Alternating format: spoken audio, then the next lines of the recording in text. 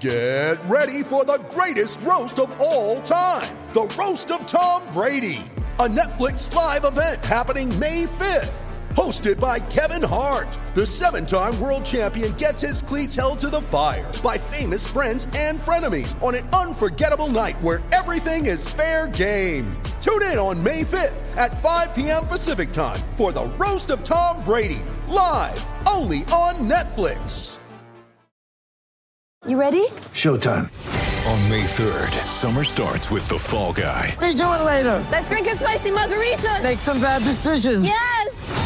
Audiences are falling in love with the most entertaining film of the year. Fall Guy. Fall Guy? Fall Guy. That's what the poster said. See Ryan Gosling and Emily Blunt in the movie critics say exists to make you happy. Trying to make it out? Nope. Because I don't either. It's not what I'm into right now. What are you into? Talking. Yeah. The Fall Guy. Only in theaters May 3rd. Rated PG-13.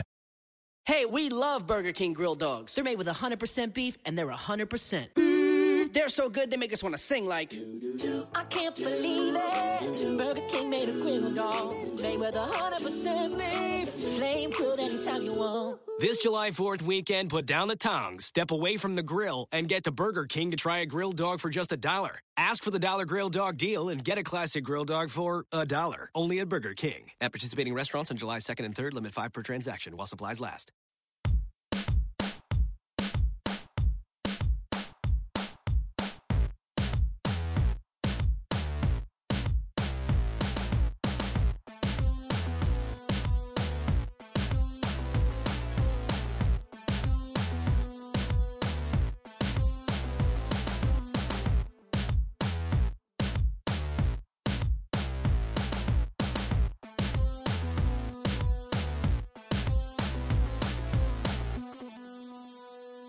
Welcome to Real GM Radio. I'm Daniel LaRue, your host, and so happy to have you with us for this episode.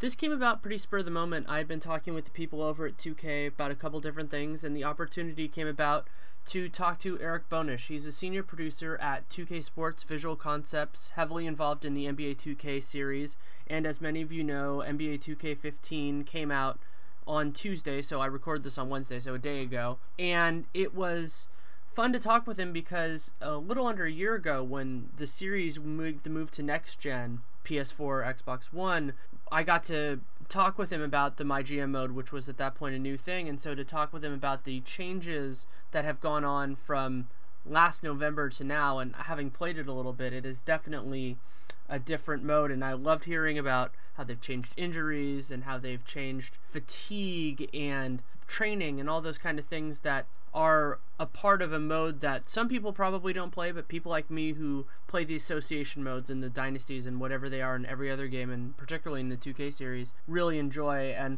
talk for about 22 minutes about that and the broader parts of making the game, face scanning tech, and a lot of other fun little things. So I hope you really enjoy it. I think it's a different avenue in terms of basketball, but something that definitely can improve the reach of the sport and things, because there are people who can get into it that way, and I've enjoyed the series for years, so it was fun to talk with Erick.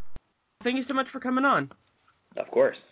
We talked a little bit last year about the challenges of going for a new console, because that was obviously a big part of it. What was the main design goal for having the second iteration on the same set of hardware? Obviously, having a year of the Xbox One and PS4 under our belts was a major advantage for us. I mean, we were one of the only sports games last year to actually do a true next-gen title, to develop a title from the ground up. So we learned a lot last year, and we took those experiences, trials, tribulations, successes, failures, and really applied all of that towards NBA 2K15.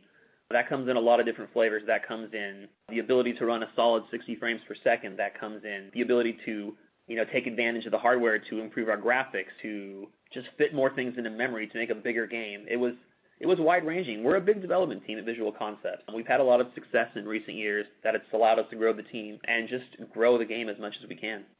And part of that, it seems like, was bringing back some of the features that were part of earlier versions of the game on the last set of consoles, or fleshing out stuff that you had already started on 2K14. I know one of those was My GM. You want to talk about how that process happened? Yeah, My GM, that's my passion mode. I've been playing franchise modes for, as long as they've existed. And for me, My GM last year was a great project. It was us kind of taking the traditional franchise mode, spinning it on its head and just kind of turning it into a conversational piece where you have to deal with your owner and you have responsibilities and you have to deal with, personal interactions with, your scouting staff, the fans, the media, obviously your players, the owner.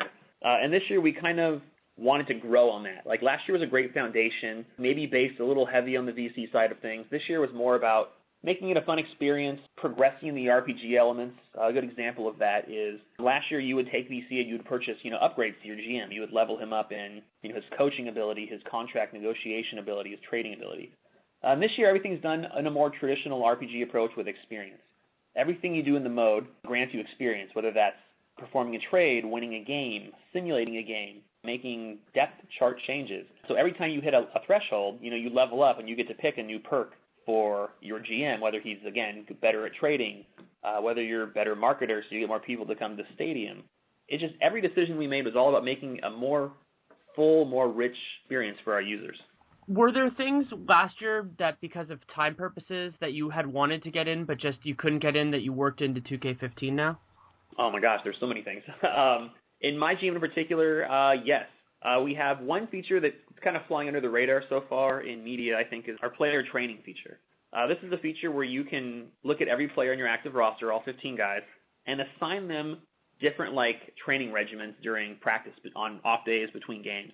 And this is actually used to develop the player and to see if they actually meet their true potential. I could look at a team like the Lakers, who are kind of a hodgepodge of old and young, and say, look, I want, guys like, I don't know, Swaggy P and Zavi Henry to work on fundamentals or dribbling or not taking a shot if you're Swaggy. But for a guy like Kobe, you could say, look, I want you to rest between games. I want you to do injury rehab. If you're nursing, a sore knee, sore ankle, sore finger. You can mix up how effective your training is. You want this guy working hard because he's not playing a lot of minutes, so he should be extremely rested. And depending on how hard you work them and what area you focus them in, that's how they grow from year to year. So you could take, extremely young rookie like a Joel Embiid, and this is just an example for exaggeration. But you could say, look, I only want you to work on your three-point shooting for the next 5 years, and I want you to work on it really hard. And if you overwork him in these training elements, yeah, he'll be a little more tired in game, but you'll see his three-point rating continue to grow over those years. And again, that's exaggeration for him. He can never actually become that good in three-point shooting, but you can really fine-tune what you want a player to become, and that's something we've never supported before. And I think that's really exciting. Yeah, I actually experienced that a little bit. I tried to play the game a little bit today and saw some of that. One question I had with that was, did you have to retool the fatigue system in order to deal with a more complicated practice system? Oh, absolutely. The progressive fatigue system we had in years past had been there for a good, 4 or 5 years. And this whole training feature, we put it in, we're like, oh, this will be a fun thing to do. And we saw how it touched and affected, everything else in the game, whether right down to player personalities. Even if you overwork a guy who maybe has a low work ethic, he's definitely going to come to you and start complaining and saying, hey, you're working me too hard. I didn't sign up for this much work. But to answer your question, yes, we definitely had to deal with the person who, overworks his players. That needs to have an effect when you go and play and simulate your next game. They're going to be tired. They're going to be lethargic. They're going to, tire out quickly. They're going to run out of gas at the end of the game. And those are things we wanted to kind of get a gameplay element in there of, how much should I work these guys? You really only learn through trial and error. And obviously, working two guys the same amount is going to net different results based on their stamina, their durability, and obviously their work ethic as well. And I'm sure that also leads to a pressure to make sure that the non-player teams are developing their players properly, because obviously you can eventually trade for those players, acquire them, and all of that. So that you have to make sure that they're on base as well as the human players, because otherwise it would lead to an imbalanced system. Of course, there's a ton of AI work that went into, that was one of the things we came up with this feature was okay, well, how are we going to program the AI teams to develop their rookies? And we have a lot of things under the hood. There's player types, and this guy is a three-point specialist, so the CPU should work on his three-point shooting above all else. And once that's kind of capped out, move on to the second and third tier attributes. So over, the course of the last 8 or 9 months, we really found a way to have the CPU develop these players into, I don't want to call them specialists, but balanced players, where they're focusing on, the raw attribute skills of these players and just making them exceptional in those categories where appropriate. You're not going to see them drafting a center and just saying, okay, well, let's make him the fastest guy in the league. Let's make him the best three-point shooter. Because depending on the player's, skill set, that's not appropriate. So they're looking to make them, the right type of players. I noticed also that it seems like the badge system is different this year, and the number, because you can see the number of badges that a specific player has Not only how does that system work, but how can players pick those things up, let's say on AI teams or on human teams in the future? So if a guy doesn't have something right now, they can pick it up later. Sure. So the badge system is something that's new this year. It kind of replaces the signature skill system we've had for the last couple years. In last year's game, a player could have up to 7 signature skills. With the badge system, there's no limit. There are about 70 to 80 different badges, depending on what mode you're in, available for a player to have, and there's no limit. I think LeBron currently has the most, and gosh, I forget the number. I think it's like 47 or something. Some of these badges come in different tiers. There's just because a player has a badge isn't like an on-off thing. There can be like a gold, silver, bronze version for many of them. And to directly answer your question, a player can, in these modes, through our progression, a player can earn and lose badges, depending on how you use them, how they play, and how they produce, obviously, over the course of many seasons. So you're going to see the ebb and flow of badges kind of going off and on players is going to change for each player throughout their career, which is something that's pretty exciting because players aren't static. They change from year to year. They get bigger, they lose, they get smaller in the bronze case. It's just as players evolve, their badges evolve with them. Well, and that's another challenge in terms of design, in terms of the way that basketball players age, because certain players, they get taller as they get, certain players get more skilled, and then eventually your body starts wearing in different ways. Is that a process that's been a challenge for you in terms of trying to figure out how guys, physically and mentally peak at different times? Absolutely. I mean, when people think player evolution, player progression, they only look at how players get better. That just seems to be the focus. How is this next rookie going to be the next star? And for me, it's like, how is a player going to evolve to that? And then also on the backside of his career, you're going to have some players who, like a Steve Nash, can last, well into their late 30s. You're going to have other players who just kind of break down at 30, 31 years old. Maybe even Gilbert Arenas style, whether it's through injury, whether it's through, the work ethic badge, which we put in this year.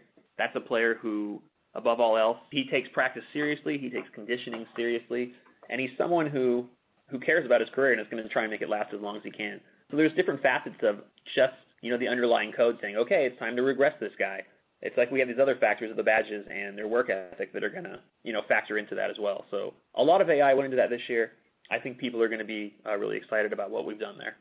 Just for clarification, does that mean that a player missing time due to injury can affect the way that they progress from that season? Absolutely. So, let's say like a Brook Lopez type situation? Certainly. Derrick Rose as well. We have a new feature this year called Injuries 2.0 where in previous years the player would have like a durability rating, and that durability rating would indicate how often they were to get injured. And when a player got injured, it would just be kind of a random dice roll. We would say, okay, this guy's hurt. Okay, he has a broken ankle. Bad luck. What we've done this year is we've taken every NBA player in the league and we've broken them down, their body down into 16 different body parts, kind of a left foot, left ankle, left knee, and so on, right up the body. And we've actually looking at their like real world injury history right back all the way to the beginning of college, and we've rated their body parts based on how much trauma they've had exposed to them. So going back to a guy like Derrick Rose, obviously knees are an issue over the past couple of years. So whenever you get an injury with a player like that, Bogut's another great example. He's had quite a few issues. You're going to see injuries appropriate to the body parts based on their career, which is kind of cool. And depending on the severity of that injury, you're going to see the player might not ever recover to his pre-injured self. I've seen issues just simming through seasons where, a star player would, blow out his knee. He'd take his year off to come back, 8 to 12 months. And when he comes back, sometimes he gets back to where he was, and sometimes he's just not the player he was, and that's a great Gilbert example right there. And that does happen in our game, and that's something we've never had before. So injuries are definitely something to keep an eye on, and when a player gets injured, in years past, it was like, okay, in 212 days, he'll be back. But now it's like, he'll be back, but, will he be the player he once was, which is a really fascinating aspect of being a GM.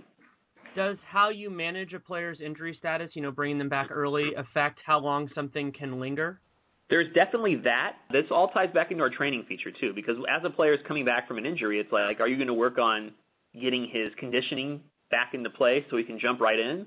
Are you going to put him on the rehab regimen, which can make his body parts stronger as he comes back, but he'll have at the benefit of reduced stamina?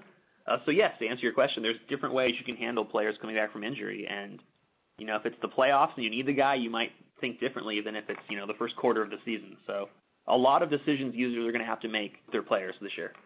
The other thing that the discussion brought me into, and this might be, I don't know if this is something that's already in there, it'd be really cool if it was, of the idea of how a guy plays affecting the possibility of injuries. Guys like Derrick, we've talked about Derrick Rose a little bit, that they get more contact. Dwayne Wade is another amazing example that could potentially lead to more injuries. This is like one of the first things we talked about with This is actually how the injury system came to be, so I'm kind of glad you asked this. We talked about why do guys like Derrick Rose and Dwayne Wade and these guys, they have obviously the lower extremity problems, whether it be knees, whether it be ankles for some guys like Steph Curry. And it's obviously these are the body parts they use for their types of play. So the play types that we have these players broken down to under the hood is going to generally tend to these guys suffering these kinds of injuries. So you're going to see the guys who rely on their explosiveness, athleticism, you're going to see them coming up with those types of, knee and ankle types of injuries as opposed to, the occasional dislocated elbow or the banged wrist or, anything of that sort. So as players continue to play the type of, game they have, their bodies are going to kind of break down over a period of time in appropriate fashions. That's really interesting. Since this is Real GM and it's a lot about player movement, how has the ability to draft, sign, and trade players changed from 2K14 to 2K15? So on the drafting front, one of the major changes we made this year is we have an entirely new scouting system for scouting incoming rookies into the game. Previous years, we just generated, 75, 80 different players, and you would kind of send your scout to poke at them over the course of the year, and your scout would come back with more accurate versions of his ratings. This year's system has a huge draft pool. There's 150 different prospects. There are stories attached to some of the players that you're going to have to learn about as you scout throughout the season. Sometimes the story might be, the guy who plays at a small college at Creighton, but he averages 30 points a game, and you're going to look at that guy and kind of question, is this guy the next superstar in the league, or is he averaging 30 points because he's a pretty good scorer, but he's playing against inferior talent? And so what we've done this year is we've replicated the entire college basketball system, the entire schedule. We run a college simulation under our NBA schedule over the course of the season. So when you go to scout these guys, you're not just looking at kind of fuzzied ratings. You're looking at actual simulated stats of these guys. So you're going to look at a player and know kind of exactly what type of player he is. If a guy averages 4 points but he's getting 2 steals and 2 blocks a game, he's a defensive-oriented player. And this all ties right back into our injury system, too, where you're going to need to scout these guys to learn how healthy they are. The best player in the draft might have a bad back. He might have a bad knee. You might have a Jared Solinger issue on your hands. You really got to scout these guys to learn about them, to learn about what their draft story is. And conversely, this whole story system we've come up with has finally given us a real chance to have sleepers in the draft, which are really hard to do from year to year because the CPU likes to just pick those out because under the hood, they know what this guy's potential is and whatnot. So this whole story system we have makes it a lot more fair and just in general creates a lot more intrigue within the mode. That's definitely a challenge. And on to the guys that are already in the league, have you done anything with the trading artificial intelligence, the way offers are made, things like that, to change the experience? Yeah, trading logic and signing logic is always a fun one to do. We've done a lot of work this year as far as trying to make trades more balanced with respect to how teams value expiring contracts. If they're trying to create a ton of cap space 2 years from now, they might value a player who is expiring at that time much more than another team. So offering the same player from team to team is going to kind of net you different results, and that's another thing we haven't really focused on in previous years. So a player's value is an X. It's X to this team, it's Y to that team, it's Z to that team. It's definitely a game of how other teams value your players versus just the global value of a player. And that's kind of led to more realistic, more balanced trades. You just need to look at the other team and understand why they value your player so much or even so little. And I think that's just led to a lot more realism, honestly. Now that with the new national TV deals come out and it's sending shockwaves through the industry, especially through people like me, I know we talked last year about how your system modeled profits and all that kind of thing in terms of it, but you ended up using the league estimates. Are you toying with the idea of, figuring in this new increase in revenue so that, if a player makes it all the way to 2016, let's say, that the salary cap goes up substantially? We have an inflation model in the game that kind of accounts for, presumably a steady increase in BRI income to the players in the league. But we don't have anything in place to say, okay, well, in 2016, this new deal that, they put in place for the 24-25 season will just dramatically jump the salary cap up 8, 9, 10, 12 million. Just for the sake of gameplay balance, we have a nice steady progression over the course of all 80 years. We are an 80-year franchise, so we have to look very far into the future, not just 2 years. And that's just something we do to kind of keep the game nice and balanced. Obviously, this huge TV deal kind of changes things. It's about 2 days old. Our game's been done for considerably longer than that. So that's something we'll be looking at moving forward. Yeah, and that's, the challenge of having a project like this is that things are changing all the time, and hopefully, that can be something that can be accounted for in a future version. There will be an NBA 2K16. I think that's fairly fair to say right now. I can never confirm nor deny, but we are always, authenticity is what this company was founded upon. If it happens in real life, we want to see it in the game. That's just what the NBA 2K series is known for, so pretty easy to read between the lines there.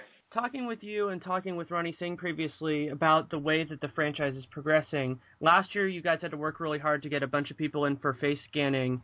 Was there new technology this year? Was it mostly roping in people who were not a part of last year, or did you have to get people and bring them back in anyway? It's a little bit of both. Obviously you learn, from year to year, and we made the face scanning technology even better than it was in NBA 2K14. So where we could, we brought people back in, and at the same time, we also went out and got more people who we didn't have last year. Even to this point, we're at the point where we have almost every NBA player scanned, including the incoming rookie class, which makes the game look breathtakingly beautiful. So we're always striving to get updated scans from guys so we can get the new hairstyles, tattoos, and any players that we missed. But we're getting to the point where we almost have everyone, which is great. Is that the type of thing that is updated from game to game, so from 2K14 to 15, or is that something that can be just with the technology updated mid-season should somebody pop in and say, hey, my face doesn't look perfect? Because I remember Ronnie told me there were some people who chose not to get scanned and then they realized it. Could that pop into this edition and update, or would that be in next year's? It could be both, honestly. Head scans are very large in size because of the actual fidelity of the graphics, the detail. They're very large files. So yes, they can be done on the fly, but we also have to take into consideration what it means for a user when we force them to have this player's head. We're talking about making the user download 10, 20, 30, 40, 50 megs when they boot up the game. And for some people, that can take a long time. So we're very conscious of how important new content is when we push it down on a user. If a player like, Anderson Varejao were to just come out and say, hey, I shaved my head, that's really dramatic. And we would probably say, okay, this is something we should really replicate in our game. If a player, gets a new scar on his face that's very small, or he just changes his hairstyle slightly, those are the kind of things we have to think about as far as making users, download this data and whether it might be better to hold it for 16. So there's always that, consideration to our fans we take into account. So since we only have a couple minutes left, I wanted to kind of open the floor to you to say things that you were proud of in the process that you wanted to make sure that the listeners and fans of the game knew about. Sure. There's one really franchise-oriented mode we put into the game this year that's not getting a lot of press that I think is the ultimate sandbox for people who like to be the virtual GM, and that's a mode called My League. My League is it harkens back to our franchise days on 360 and PS3, which was called the Association mode. And this is a mode that it strips out the RPG elements of My GM if that's, doesn't tickle your fancy, and it allows you to build a league with any parameters that you want. You can set how long a season is. You can say, I want to play a 14-game season. I want half of the league to be EuroLeague teams. I want an entire EuroLeague league. It's just every AI slider in the game is completely modifiable. So you can say, look, it's too hard to trade with other teams. I'm going to make it really easy. Or conversely, you can say, hey, it's too easy to trade. I'm going to make it harder. So CPU teams value their players more, making it more of a challenge for me. You can do that for the simulator. If you think you're winning too many games in simulation, you can change the way players value winning versus money versus loyalty when they in the free agency period. Anything that we have in our AI, we gave you a knob to tune and adjust yourself to create the perfect franchise to your liking.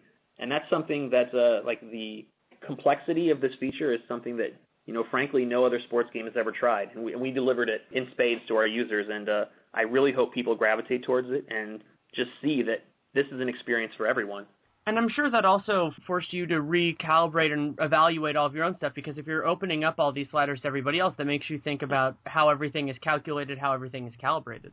That was literally one of my defining reasons for doing it, was I wanted full accountability for every AI model we have, in our back-end logic. And like you said, opening this up was really like hey, this seriously has to work because people are going to turn this up and down, so they need to see results based on which way they go. And outside of the user benefit of having this mode where they can do anything they want, it really helps shape the entire game as a whole, because the game's never been more tuned than it is in NBA 2K15.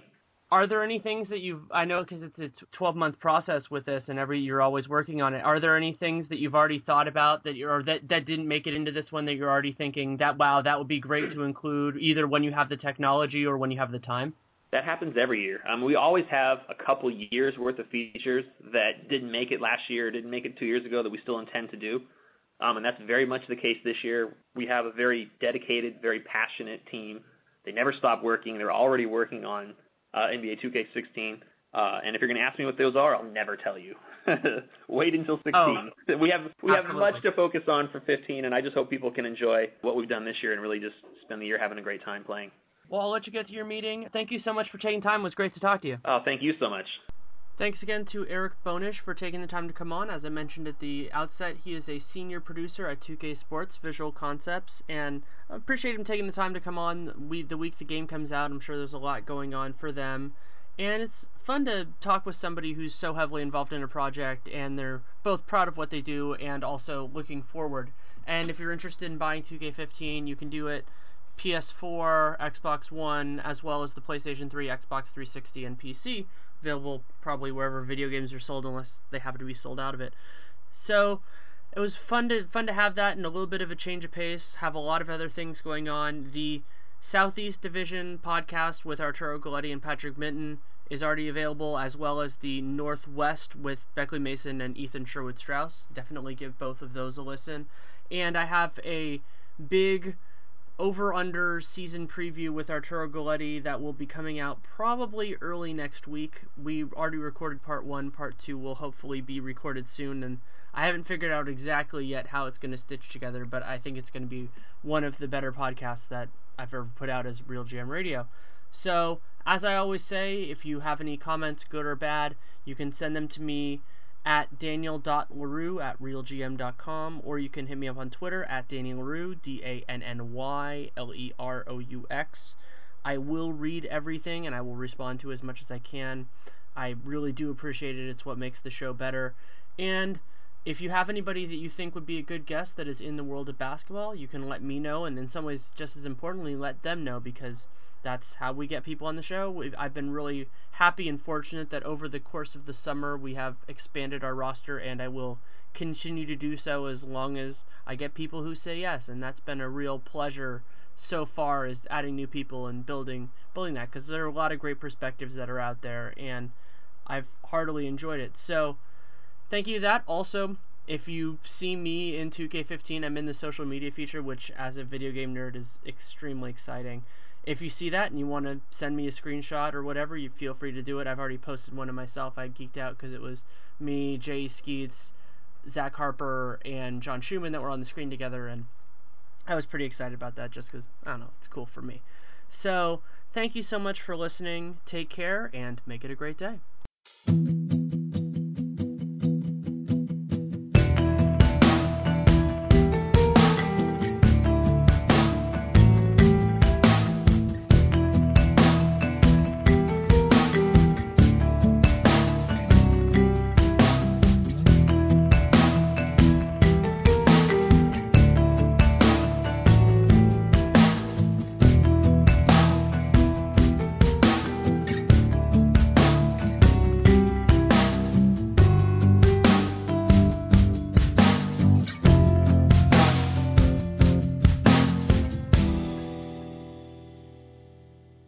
When you don't go to Geico.com, car insurance can be hard.